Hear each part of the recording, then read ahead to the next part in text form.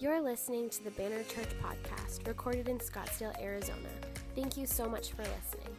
For more information, visit us online at banner.church. God, we thank you for what you're doing in this church, and I pray that as we walk through Scripture, God, that our hearts would just be open to what you want to speak, so we yield this service to you in every way, shape, and form. We pray you would speak to us in Jesus' name.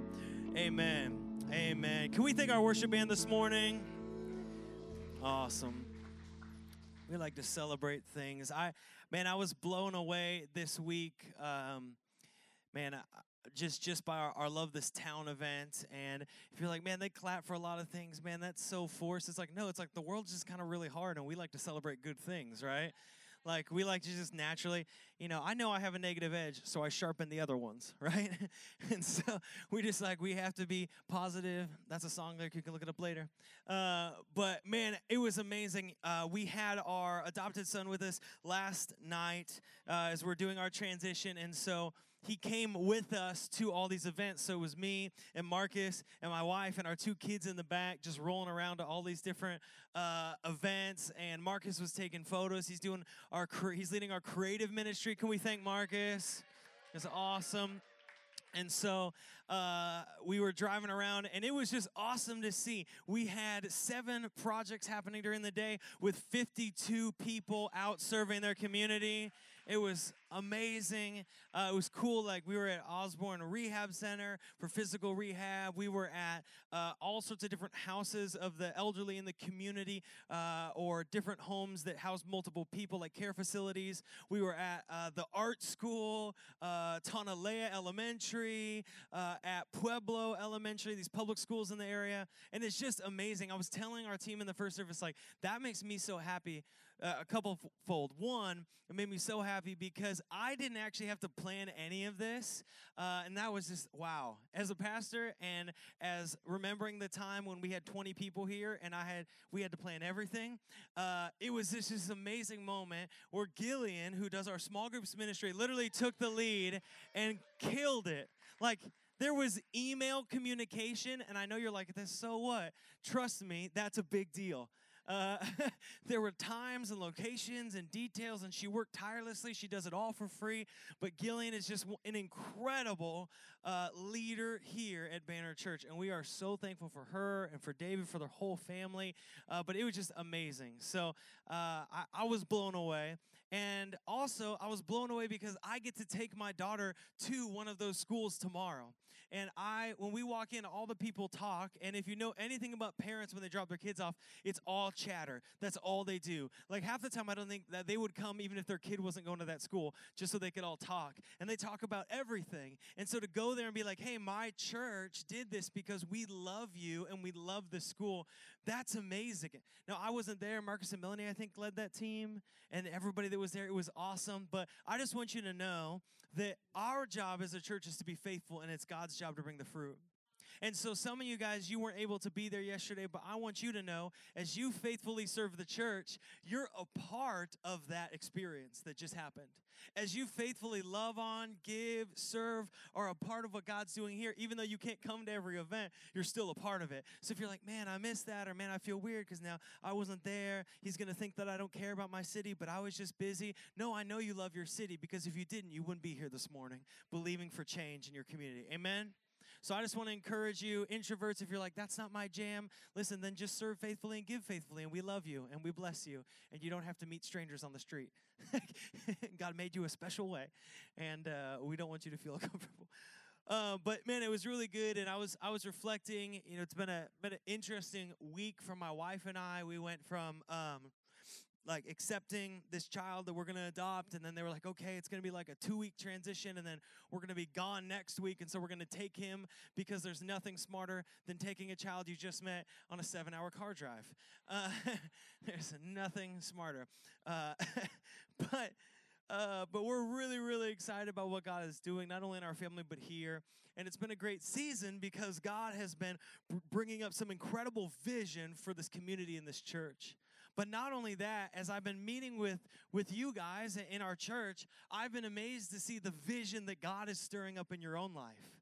and the vision that God is stirring up for leadership, the vision that God is stirring for influence, the vision that God is stirring for a deep nearness to Him, or opportunities in your workplace or your home, or the different ways He's beginning to show you your relationships and beginning to redeem things in your life. And if you're like me, you get really excited about vision, and it's like, man, this is really cool, but it's also scary. Has anyone ever been scared by vision?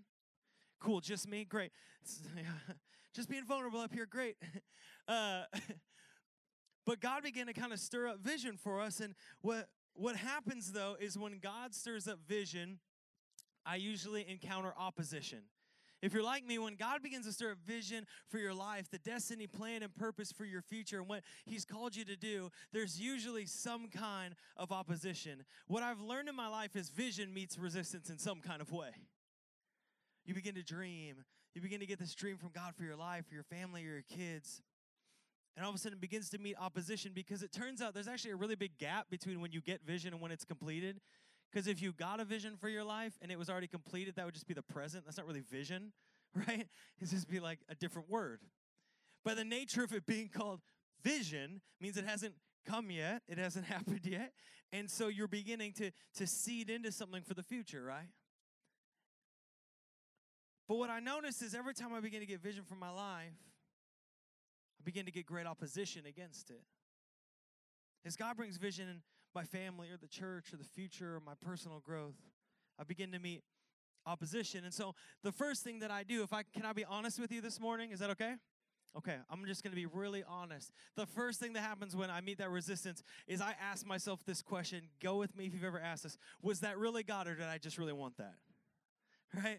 Has anyone had that moment like, okay, is that you, God, or am I just thinking this? Right? Like, am I just thinking, I've been thinking about this for days, and then was that you that said that to me? Or am I just like, oh yeah, cool, that's what I actually just really want? Some of you are like, well, I don't know if he wanted me to lease that car. He probably didn't, but roll with it. It already happened. But I'm talking about the plan and purpose for your life. And in our life, I ask that question like, okay, God, was that really you? Am I going the right way? Am I doing the right thing? Because we've been programmed in our culture to think if you're facing difficulty, it must be because of something you've done, right? So if you're in a certain situation, or if you have a lack of a certain thing in our culture, it's because you just need to do this. If you would just do this, then you wouldn't be, fill in the blank. If you just did this, you wouldn't be poor. Right, we've been preconditioned to see people as lesser if they're facing difficulty financially in their health and their relationships. Like, oh my gosh, did you hear about their relationship? Oh my gosh, it's just falling apart. I know, why don't they just go do? It's like, because people are difficult and messy and it's hard and things aren't as easy as we pretend. Like, have you seen their kids? Have you seen how their kids act, right? Like, we've been preconditioned to assume because someone's facing difficulty as a parent, they're somehow not good parents. Like, why are those connected? And so in our own life, we've been preconditioned to see difficulty as a sign of disobedience. Now, because I don't have meetings about this later, difficulty can be a condition of disobedience. You do dumb stuff, you win dumb prizes, right? That's how it works. Play stupid games, win stupid prizes, right? Sometimes difficulty can be a result of disobedience, but that doesn't mean we should do a bunch of bad personal philosophy and worldview and then say, because I'm also facing difficulty, that must be because I'm in disobedience. Are you with me? And so just because we've been programmed to think of what happens is when God begins to give vision for our life, maybe for our family. As God begins to give vision for our family, we're doing this family month. And we're saying for 5 weeks, we're going to invest into your family, into you as a person. Even if you're like, I don't have a family, well, you can still grow and be better. We believe in you still, right? Maybe families in your neighborhood, in your community, we're going to invest. We know that's going to face opposition. And so as God begins to stir that up, we begin to meet resistance, because it turns out the enemy does not want you to succeed. Did you know that? Satan does not want you to succeed. He does not want you to have purpose. He does not want you to have joy in your life. He has come to steal, kill, and destroy. It's Jesus who has come that you'd have life to the fullest. So when God begins to wake up a vision in your life, the enemy is like, oh, no way. And he comes to bring resistance. I think about that in the church. Our mission as a church is that all people can experience the freedom and power of a new life in Christ. Man, I hope more than anything that just pisses the devil off. Because what is the point of having a mission in your life that the devil is just okay with? Could you imagine having such a small mission and vision in your life that the enemy's like, well, yeah, that's no threat to me, so I guess dope. Like, we want the kind of mission, purpose, and plan in our life that the enemy hates, because we are called by God to literally stand upon the promises that have crushed the enemy under his heel, that there is life and restoration and freedom and hope, that we're robbing people from hell to populate heaven, that we are a part of a mission that is so great that you can walk in and be totally locked in depression and addiction and isolation and hurt and pain, hurt by people, hurt by church, hurt by pastors, hurt by friends, hurt by family, and God can still restore you. That's our mission. And can I tell you, that makes me so happy, that makes the enemy angry. Because the last thing that I would want is the enemy to be like, well, let's just keep that church there because they're doing a good job of nothing. They're not a threat to me at all. And so we kind of know we're promised in this world you have trouble, but take heart, for I have overcome the world. We know if we have a mission from God, a plan and purpose and destiny in our life from the Lord, that we're going to face trouble. So then what do we do? Because the answer isn't just like, oh, well, Pastor Josh said this was going to happen, so I guess everything's cool now. That can't be the answer when we're laying in bed feeling anxious about like, well, what do I do now in my life? It's like, well, the pastor said just don't worry about it. It's like, well, that's not really a good answer. So what do? Every time as we go to Scripture and we say, okay, what did Jesus do? What did Jesus do when he faced the difficulty in opposition to what God had called him to do? Because if we're going to follow any example, it should be the example of Jesus, hence Christian. And so I want to read together. We're going to be in Mark 4. But before we get there, I want to drop a little verse into your mind. 1 John 4:4. Before we get into Mark, I want to say this one verse. It's this. Little children, you are from God and have overcome them. He's talking about false prophets. He's talking about the Antichrist in this moment. He says, for he who is in you is greater than he who is in the world. If you get anything today, if you check out for the whole rest of the sermon, maybe it gets too warm for you, or you're thinking about what you're going to eat after service, trying to get some tacos or ATL, whatever it is, don't miss this part right here because it's very important. He who is in you is greater than he who is in the world. Everybody, all the GCU students who stayed up super late last night because you have track and you got up at like 4:30 in the morning and you ran more today than I've run this whole year. He who is in you is greater than he who is in the world. Let's jump into Mark. If you brought your Bible, jump to Mark chapter 4. If not, the words are going to be on the screen for you. And we're going to read two chunks of Scripture. They're separated by a chapter, and so it goes like end of chapter 4, beginning of chapter 5, but it's all one continuous event, so we're going to link them together. Just because there's a chapter break in Scripture doesn't mean that something stops happening, right? So what we're going to see is Jesus crossing a lake with his disciples and then encountering opposition on the other side, and then immediately when we're done, though I won't read the next verses, just know they leave, so this part's over. So here we are, Mark chapter 4, verse 35. If you're with me, say amen. Amen. Here it is. On that day, when evening had come, he, meaning Jesus, said to them, his disciples, let us go across to the other side. And leaving the crowd, they took him with them in the boat just as he was. And the other boats were with them, and a great windstorm arose, and the waves were breaking into the boat, so that the boat was already filling. But he, Jesus, was in the stern, asleep on the cushion.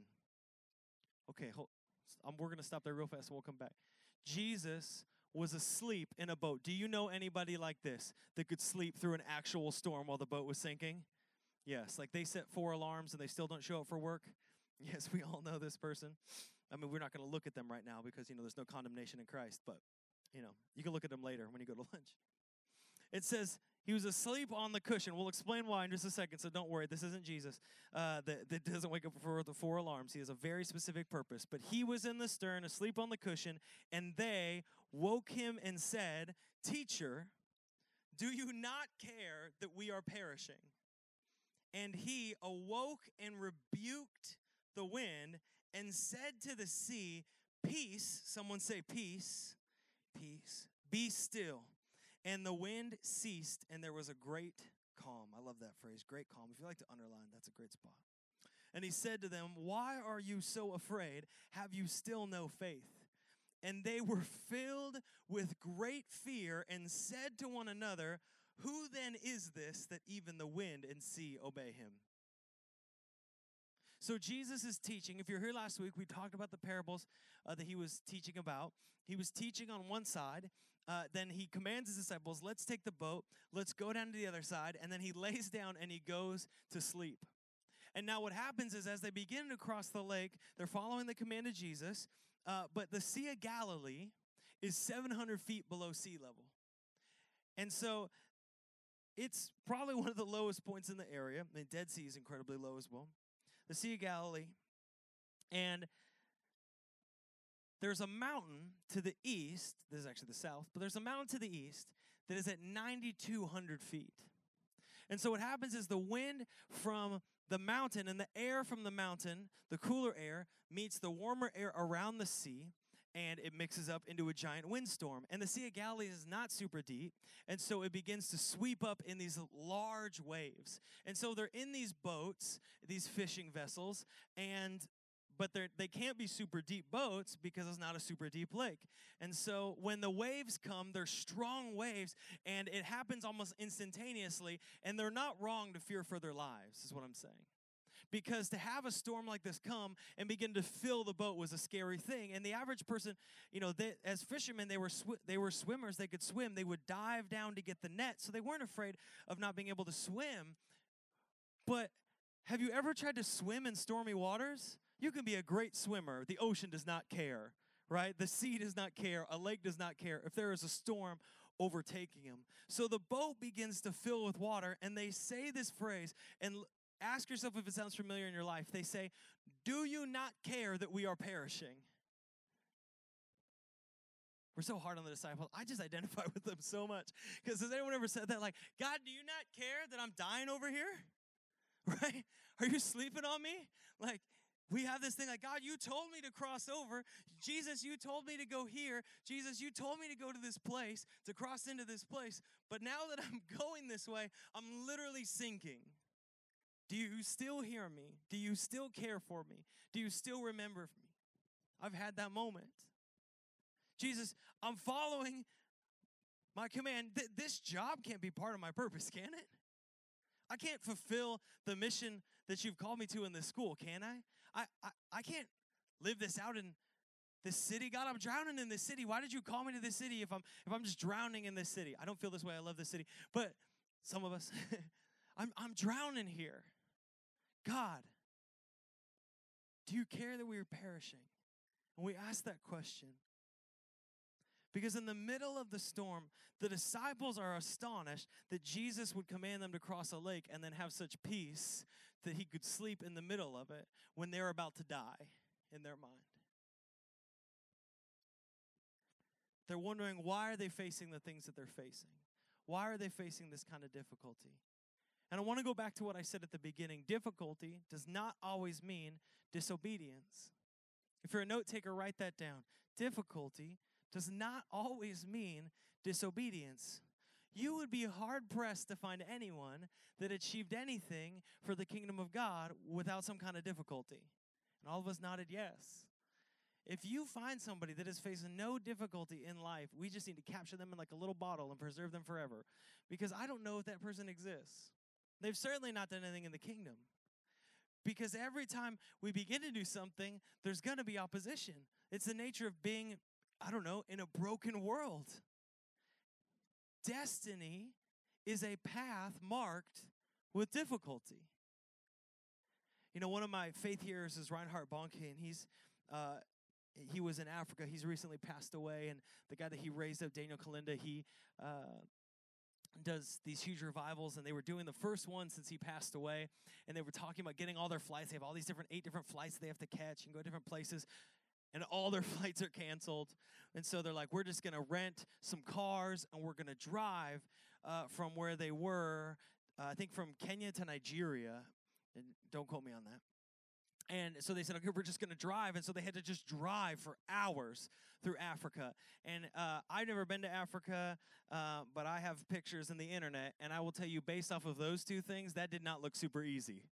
There was extreme difficulty. But he said in his post, he said, we were not surprised by it because we knew that God was going to do something.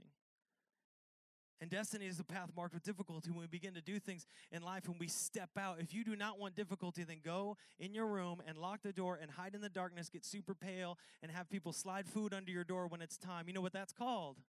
Prison. If you want to be free, if you want to walk in the freedom and the life that comes through Jesus Christ, if you want to be a part of the destiny, then you have to know there's going to be difficulty that comes against it. And so how can Jesus sleep in a boat when there's all this storm and all these things raging? Well, A, he's God, so that helps, right? By the nature of his being. But B, he knew the destiny and plan and purpose of God on his life, of the mission that his Father had given him and the disciples that he had called.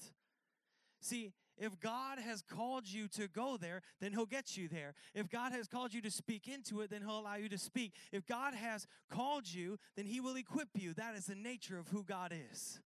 If God has given you the vision, the plan, the purpose, he's going to be faithful to fulfill it. But what's amazing is the disciples have something powerful with them as they face difficulty, and that's Jesus Christ. See, the power to face difficulty is not ours. It's not like some mantra or self-help seminar and own your truth or live your day or whatever. It's the power of Jesus Christ. It's how we can be screaming in a boat trying to bail water out with a Dixie cup, and yet Jesus can come up and bring power. It's not by our might, right? It's by the might of Jesus Christ. And there's a couple things that are happening here. Jesus wakes up. It says he rebukes the wind, and he speaks to the sea. The language here is really important. He stands up in the boat, and they think, I imagine this moment, they wake Jesus up, and I don't know what they're expecting him to do, but they wake him up, and I'm like, let's just say Alex is going to be Jesus. I'm like, hey, man, we're drowning here. You've been sleeping for like 2 hours while we're dying. You didn't hear me yelling the whole time, Alec? And so he gets up, and Jesus gets off of the boat, comes up, and you're like, okay, he's going to get a bucket. Maybe he's got bucket multiplication. He's going to multiply this bucket into 5,000 buckets, and then we're going to just dump it all out. And he gets up, and he rebukes the wind like, hey, cut it out. Be still. Like, what? Jesus, get a bucket. But he doesn't. He rebukes the wind and the waves. A couple things are happening here. It has to give us context. First is like we love the water, not so much in the ancient Near East. The understanding of large bodies of water wasn't like this beautiful view. It was considered the chaotic abyss. Large bodies of water were considered to be chaos. In fact, wind and waves weren't even just considered to be chaos. They were considered this kind of like idea all throughout Scripture, throughout Psalms, throughout the prophets, of these hostile forces that are against God. In fact, you can go all the way back to Genesis 1, 2, the very beginning. It says this: in the beginning, first was the Bible, God created the heavens and the earth. The earth was without form and void. The darkness was over the face of the deep, and the Spirit of God was hovering over the face of the waters. From the very beginning, the context was that waters and this body of water were chaotic, that only God could bring order to. See, creation in an ancient Near East understanding wasn't like making something out of nothing. It was an idea of bringing order to things. And so when God is creating and the Spirit's hovering over chaos, he's creating order from chaos. Only God can create order where there was chaos. And so all throughout the Old Testament, then wind, waves, water. See, there's living water, there's living life. That's always streams and beautiful brooks and things like that. The ocean, the waves, they were hostile forces over which God prevails. Exodus 14, Job 12, Psalm 33, 73, 107, 147, Proverbs 30, Amos 4. I mean, all throughout. We could just go on forever. All these scriptures. Psalm 65:7 says, God is he who stills the roaring of the seas, the roaring of their waves, the tumult of the peoples. Psalm 107 says, they cried to the Lord in their trouble, and he delivered them from their distress. He made the storm be still, and the waves of the sea were hushed. See, water is only something, and the sea and the tumult of the sea was only something that God could command. It was only something that God had authority. In fact, it's what makes, in the ancient Near East, our God so unique versus other false gods. Is if we take like the Gilgamesh epic and we take these other stories of floods or accounts of different things, even the gods were surprised and overwhelmed by water. In fact, when they go to find Gilgamesh after the flood, they're surprised to find him alive because the chaos of the water is so beyond their control. In Scripture, the true mighty God that we know is said to have power over the wind and waves himself. And now Jesus is linking. Are you still with me? Say amen. Amen. I'm a little warm, so thank you, whoever's turning those fans on. The second thing isn't just that the water is powerful, but that Jesus takes command over it. See, this is why what we're reading in 4 and what we're reading in 5 are linked, is because the language that Jesus uses here is really important. When Jesus says things, we should probably pay attention. And it says about Jesus that he got up and rebuked, or the word there is reproved, the wind. That word is used in Mark twice as a technical term in Jewish exorcisms for the commanding word uttered by God or his spokesman, by which evil powers are brought into submission, and the way is thereby prepared for the establishment of God's righteous rule in the world. And then he says, be still. That word, pephamoso, means to literally to muzzle. It's in the first person. He's speaking not to an inanimate idea or a theory. It'd be like, Patrick, you're going to be the ocean because you're wearing this cool blue shirt, and you made eye contact with me in this moment. But it would be like me coming to Patrick and literally rebuking him. I'm sorry, I love you. You're walking in faith. Rebuking him and then saying to him, basically, knock it off and calm down. It's essentially that. There's an authority there. It's like there's an authority speaking into a place. And so this is how Jesus speaks to the storm. And so if you are a disciple, you have to imagine that would be confusing. We're like, why were they so afraid? Really? Because God spoke to the sea and told it to cut it out. That would terrify me. If I'm hanging out with Jesus, I'm not really sure who he is yet. I haven't made up my mind if he's God yet. And I'm like, hey, man, you got to wake up. We're all about to die. And he gets up and he looks at the water and says, you knock it off and get out of here. Like he's doing an exorcism. Like Jesus performed an exorcism on the ocean. That would be shocking. I'd be like, I am also afraid. Like, thanks for leading the way with the fear, Peter. You're always first, but I'll be right behind you. But there's a moment here that's powerful because what is being said and spoken throughout time is that Jesus can speak peace into the greatest chaos. If you're taking notes, write this down. Jesus can speak peace into the greatest chaos. Jesus literally does like an exorcism on the Sea of Galilee. No matter how chaotic, no matter how overwhelming, no matter how anxiety-ridden your situation is, Jesus Christ can bring peace where there was once chaos. You will not find anything in this world that has the authority and the power to bring peace like Jesus Christ. You cannot find anything that will bring peace to your relationships like Jesus Christ. You cannot find anything that will bring peace to your family like Jesus Christ. You can find things that will bring some kind of peace. You can find things that will bring some kind of peace to your mind and your heart and your spirit, but you will never find anything like Jesus Christ that will bring true peace, because only Jesus can speak peace into the greatest chaos. And it says the disciples were afraid. They're afraid because they're facing a God who is mighty and powerful. And the disciples missed it because Jesus didn't just come to calm that storm. He came to calm the storm in us, to calm the storm in Israel. They were like a people battered and beaten. He came to bring calm. And so Jesus says, have faith. Why are you afraid? Have you still no faith? And this is so important because we were even talking about this in my small group. How many of us get hung up on the idea of faith? Like, how much do I need, Jesus? Like a leader? How much is enough faith? Oh, a mustard seed. Well, how much faith is that? We're talking in our small group. Like, how much is that? It's like 2 traumatic events, 1 financial crisis. How much is like enough? How much is a mustard seed amount? Because apparently if I get that and I plant it, I can move mountains with my mind. Like, well, that doesn't seem right at all. Like, that seems like a twisted understanding of faith. See, faith is not about formula. It's about fatherhood. It's about, will I trust my heavenly Father is God in the middle of my storm? Right? Well, I trust that even though I'm being tossed around by the wind and the waves, even though I'm confused, even when everything's come against me, will I have faith that God is still who he says he is? Will I have faith that though things aren't going the way I thought they would go when I was in college and now I'm out of college, things aren't going the way I thought. I'm in the storm in my relationships. I'm in the storm in my job. I'm in the storm in my finances. I feel like I'm just all getting mixed around. Will I still trust that God is who he says he is? Is God still God even though I'm in a storm? Someone might look at your faith and say, man, that's so small. And you're like, well, all I could muster was a mustard seed. Just this little amount.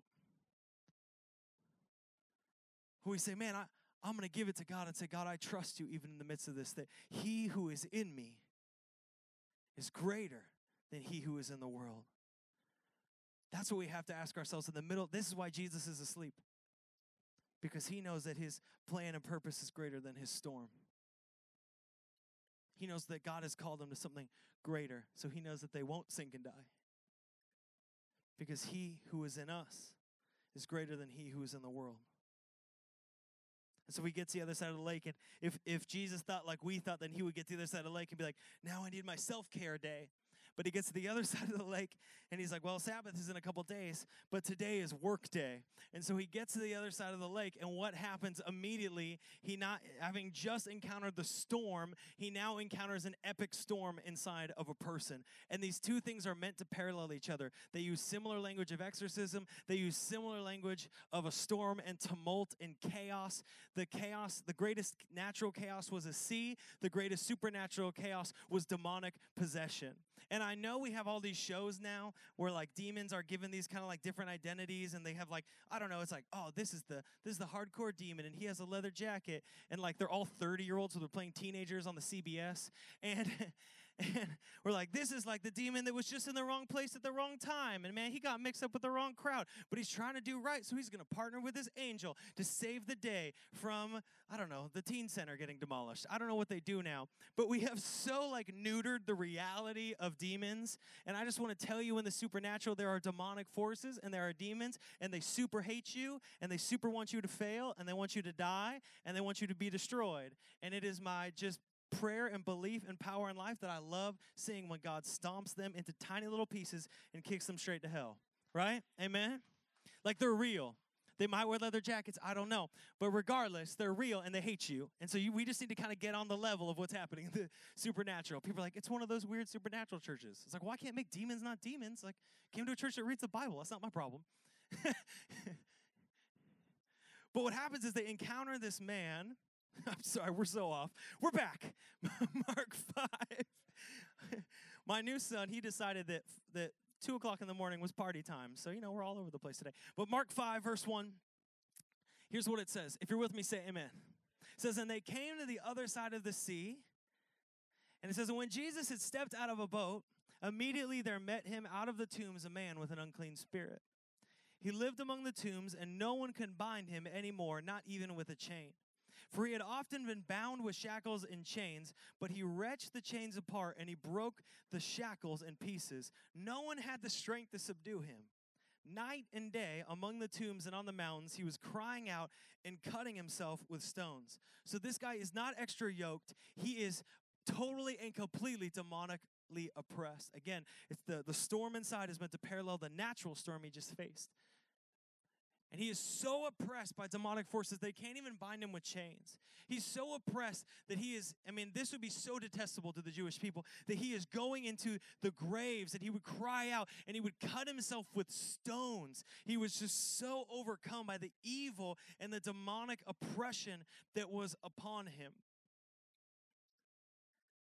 And so Jesus comes in, and he comes to a place, because Jesus is awesome like this, that culture would have said, do not go to. Here are a Gentile people who are dirty and unclean. They are living in a Gentile town that we don't like. This guy is spiritually unclean because of the demon. He's living in graves, which is also unclean, and he's living near pigs, which are also unclean. Like, why do the pigs matter? Well, trust me, they will. But not only that, since Jewish people did not eat pigs, the pigs were likely being raised for the Romans. And I don't know of all these things which the Jewish people would have hated more, but I would say Romans is pretty high up there. It'd be like demons, Romans. And they probably flip-flop depending on the day. And so this was a detestable situation. And yet Jesus comes from opposition into opposition. And we'd say, like, why would God allow such opposition to come against his word? I think a better question is, why would God give you a destiny that isn't worth opposing? Why would God give you a mission, a plan, and purpose in your life that isn't worth the enemy's time? Why would God give you a plan and purpose in your life that is so lame duck that it doesn't even need attention from evil? Like, God, give me one that makes the enemy mad. Give me a plan and purpose for my family and my life that robs hell. Give me a plan and a purpose in my life that puts me on the enemy's hit list. Because you know what? I'm already going to face garbage in this world. I might as well go down swinging. I might as well go out winning and believing for the mission of Jesus Christ in life. And so Jesus steps out of the boat and into the purpose, and it's like, yeah, he was disruptible. I want to be a kind of church that the enemy hates. I don't want him to look at Banner Church and be like, well, let's just kind of let them fluctuate in growth because they don't really do anything with it anyways. They don't really tell anybody about Jesus. They don't actually love depressed people. They're just really comfortable, and I'm okay with comfort, so we'll just leave them. It's like, no, I want to make him furious. I want to go out and love people that the world hates. I want to embrace people that the world tells me not to hold. I want people to look at me and say friend of sinners. I want them to make fun of me on the internet for the kind of people I choose to love. I want to do everything that pisses the devil off, so when I stand upon eternity, I will laugh in his face because of what God has done, because he's already won the victory. Amen? And it's not by my power. I'm kind of worthless. It's by Jesus. It's by his power and his authority. And so what happens in this moment is Jesus breaks the cultural wall. And here's what happens. Verse 6. It says, and when he, the demonically possessed man, saw Jesus from afar, he ran and fell down before him. And crying out with a loud voice, he said, what have you to do with me, Jesus, Son of the Most High God? I adjure you by God, do not torment me. For Jesus was saying to him, come out of the man, you unclean spirit. And Jesus asked him, what is your name? He replied, my name is Legion, for we are many. And he begged him earnestly not to send him out of the country. Okay, so he runs, he falls down at the feet of Jesus. And he says his name, Jesus, Son of the Most High God. Now, if we take our modern understanding of demons, it's like, oh, maybe this was like a chill demon, and he was like being super respectful. He wasn't actually. In spiritual practice, to say someone's title or proper name in the spirit was considered to have like an upper hand on them. So all throughout ancient history, people would, any kind of like demonic thing or all the way back to Egypt, when they would try to do anything in the spirit, they would try to name it. They would try to name the spirit. And so to have a proper name was important. And so the enemy, this demonic force, says the proper name of Jesus Christ. And he calls him. And so then Jesus returns and asks, what is your name? And the enemy says, we're Legion, for we are many. Now that wasn't his name. That was him being a punk and being tricky and being evil. Because if you remember, I said moments ago, demons are evil. They're not just like in the wrong place at the wrong time. They're evil. And so he's trying to spiritually say, we're a legion, we're many. How many people were in a Roman legion? 5,000. So what he's saying is, you are one person, Jesus, Son of the Most High God, but we are 5,000. It's arrogant, but he's a demon. And so Jesus doesn't try to go through hours of exorcism and go through the process. The power of Christ compels you. I mean, he technically does that. But he doesn't go through this process. What happens? Verse 13, if you're with me, let's read it together. He says, so he gave them permission. Wait, let's read that again. So he gave them permission.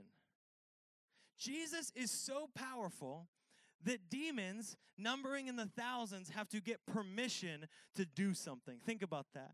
The Jesus that you serve, if you serve Jesus, is so powerful, not only in the natural, that he can calm the most chaotic force, but in the supernatural, that demons have to ask permission to go into pigs.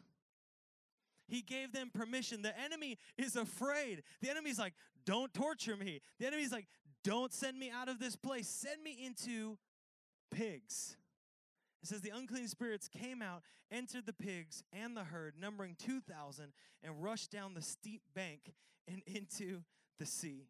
The important point, these two things that are happening together, because after this, in just a moment, he's going to go back in the boat and he's going to go across. So what is he trying to show us in this moment that we've seen crossing and then this miracle? Jesus has full authority over the natural and the supernatural. Jesus does not beg them to come out of the man. He gives them permission. He's like got their foot on the throat, and it's like, all right, you can go into some pigs. And then I don't know if you can imagine that image of 2,000 pigs just bum rushing off the end of a cliff, but that would disturb you. I don't know what that sounds like, looks like, but it had to be traumatic to the point that people are begging him to leave. But it's important because Jesus is showing in this moment, I have full authority over the natural and the supernatural. See, we live in an age, I think now, where we don't think Jesus has power over the supernatural. We think he doesn't have power over oppression. It's like we're willing to accept maybe that God created the world, but he couldn't heal me of depression. The things we're willing to accept. Yeah, God created the world. Jesus, yeah, I believe you died for my sin, but I don't know if you can break this addiction off of me. Like, that's just too much. That's too much oppression. That's too much. It's too many. Jesus, I believe that you gave yourself for me, but Jesus, you don't know how long I've been looking at pornography, and so how do you expect to break that? I can't tell you how many conversations I have like that with people, and they're telling me, I don't know, I can be free from this. Because we have accepted in this age that Jesus might have some power, but we have rejected that he is the God. He has power over the natural and the supernatural. Nothing, no oppression is greater than Jesus Christ. Nothing. Nothing in your life. Nothing in your family, nothing in your loved one, no oppression that's come against them is greater than Jesus Christ. And as Christians, sometimes we need to be reminded of it because we're faced with the brutality of oppression consistently. We need to be reminded, man, Jesus is still greater. He's greater than this weight that's been resting upon me that I think I'm just going to die with this. He's greater. He's greater than the chaos in the natural. He's greater than the chaos in the supernatural. And I think sometimes when we're facing those storms, or facing those supernatural oppositions, we need to remember that he who is in me is greater than he who is in the world. The Holy Spirit that dwells within me is stronger than any oppression that could come against me. Now, I'm not saying, my mom's a counselor, she's like looking at me over here. I'm not saying don't go to therapy. Go to therapy. But I'm saying that nothing will release and free and heal the chaos in your life like Jesus Christ. And I love this last part. I want to read this last part. I'm going to invite the band up. Mark 5:14 says this, then the herdsmen fled, because they just saw 2,000 pigs dive off a cliff, and told it in the city and the country. And people came to see what it was that had happened, because the pigs were probably already down in the water. And he came to Jesus and saw the demon-possessed man, the one who had had the legion, just sitting there, clothed and in his right mind, and they were afraid. And those who had seen it described to them what had happened to the demon-possessed man and to the pigs. And they began to beg Jesus to depart from their region. And as he was getting into the boat, the man who had been possessed with demons begged him that he might be with him. And Jesus did not permit him, but said to him, Go home to your friends and tell them how much the Lord has done for you and how he has had mercy on you. It says, and he, the man, went away and began to proclaim in the Decapolis how much Jesus had done for him, and everyone marveled. I love this moment because it's so redemptive. Because Jesus faces his opposition crossing. Then he faces an opposition when he arrives. And what results from it?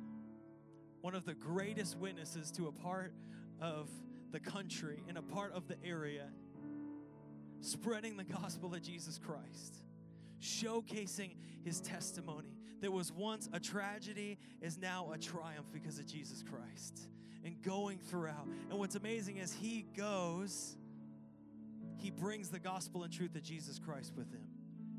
Because where Jesus goes, his power goes. Acts 1:8 says, you will receive power when the Holy Spirit comes upon you.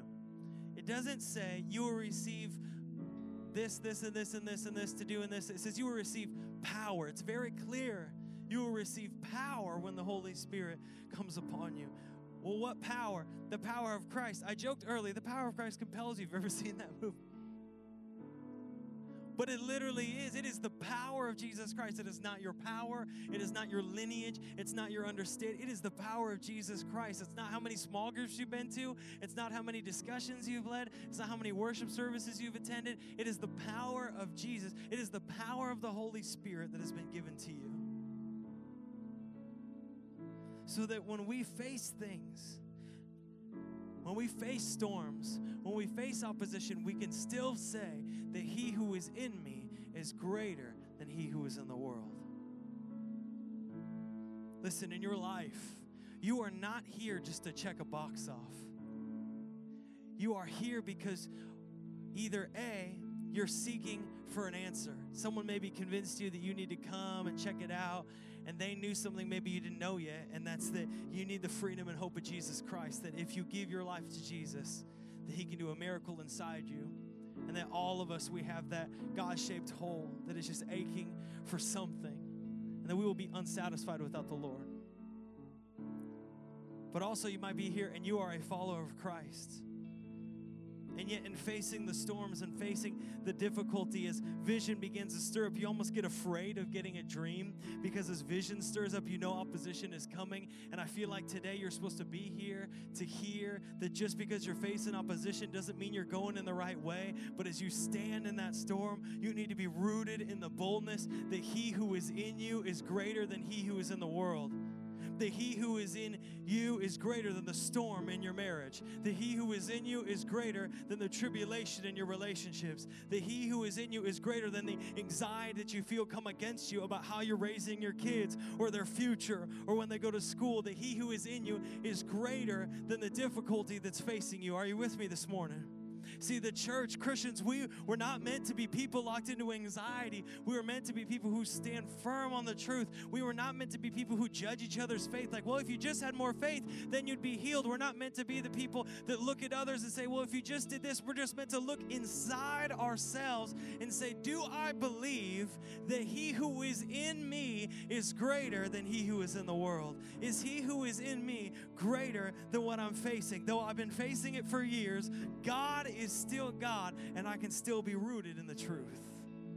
Will I believe that he who is in me is greater than he who is in the world? Would you stand with me this morning? We're going to close here. I'm just going to invite you. Would you bow your heads and close your eyes? Jesus, we just thank you this morning. We thank you this morning. We're so thankful for you, God. Just in this moment, if you're wondering why, bow your head, close your eyes. It's just a chance to self-focus. We're so easily distracted, and this just kind of gives us a moment to focus in.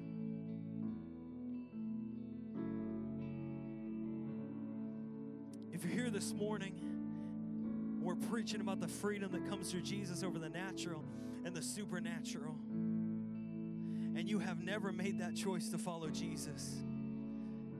you have never made that choice to give your life to him who loves you so deeply that he defeated death, hell, and the grave.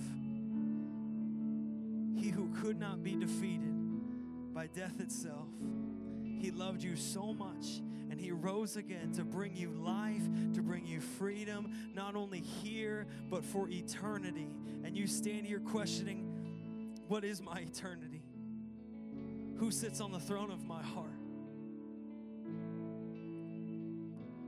We love to say at this church that we say yes to Jesus, and you're going to say yes many more times in your life. Every day have to choose to say yes to him, but it starts with the first yes.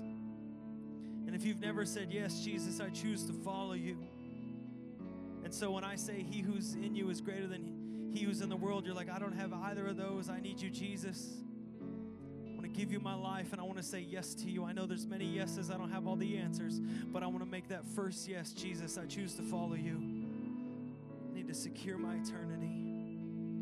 If that's you in this place, and you want to say yes to Jesus this morning, would you just raise your hand and then put it down?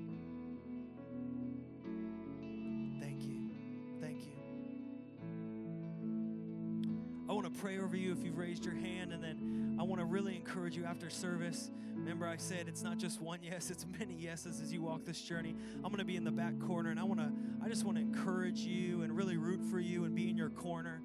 So if you'd come see me at the end of service, I want to encourage you in that, and we want to celebrate with you. But I want to pray for you right now. Jesus, we pray for those who just raised their hand and who are making that commitment to say, I say yes to Jesus. God, we just say we take ourselves off the throne of our heart and our life, and we choose you as our Lord and Savior, and we choose to follow you with our life. We say thank you for going to the cross, for taking my sin and shame, for bringing not condemnation, but hope and freedom. And I receive that today in Jesus' name. Amen. Amen. Can we praise for those who raised their hand today? Awesome. I want to pray for just one last thing, and then we're done this morning. The band's going to lead us in the song Anointing, and I love it. The anointing that comes from God. But I want to pray for you this morning. If you are walking through storms or facing things and you're saying, you know what, I want to be rooted in the truth of God in my life, in my family, or my situation, that he who is in me is greater than he who is in the world. And I want to be locked in to that truth, to trust in the Heavenly Father, that God is who he says he is, no matter what I'm going through. If that's you, that's me today. Would you just lift your hands up? I want to pray for you and encourage you. If you're saying, I want to be just rooted, that he who is in me is greater than he who's in the world. I want to be rooted in boldness this morning. I want to be rooted in a boldness as I face difficulty, as I face trying to share the faith that I've received of Jesus Christ, but unsure. I just want to be rooted that, God, you're still great. You got a vision. As you awaken vision, God, I don't need to be afraid of it. God, would you begin to awaken vision in our hearts like never before? And as we face difficulty and as we face storms, God, I pray you would just constantly reaffirm your fatherhood, that we are adopted sons and daughters of you, God, that you have welcomed us with open arms. And I pray this morning that as we're walking through the storms and the difficulty, the opposition, whether natural or supernatural, God, I pray that we would just be rooted in your love, that we would be rooted in your truth, that he who is for us, he who is with us, he who is in us is greater than he who is in the world. And we stand upon your truth today. And God, we ask just for a fresh anointing, affirming what you're speaking. God, that we are with you, that you are with us, and that no matter what we face, that we are not alone.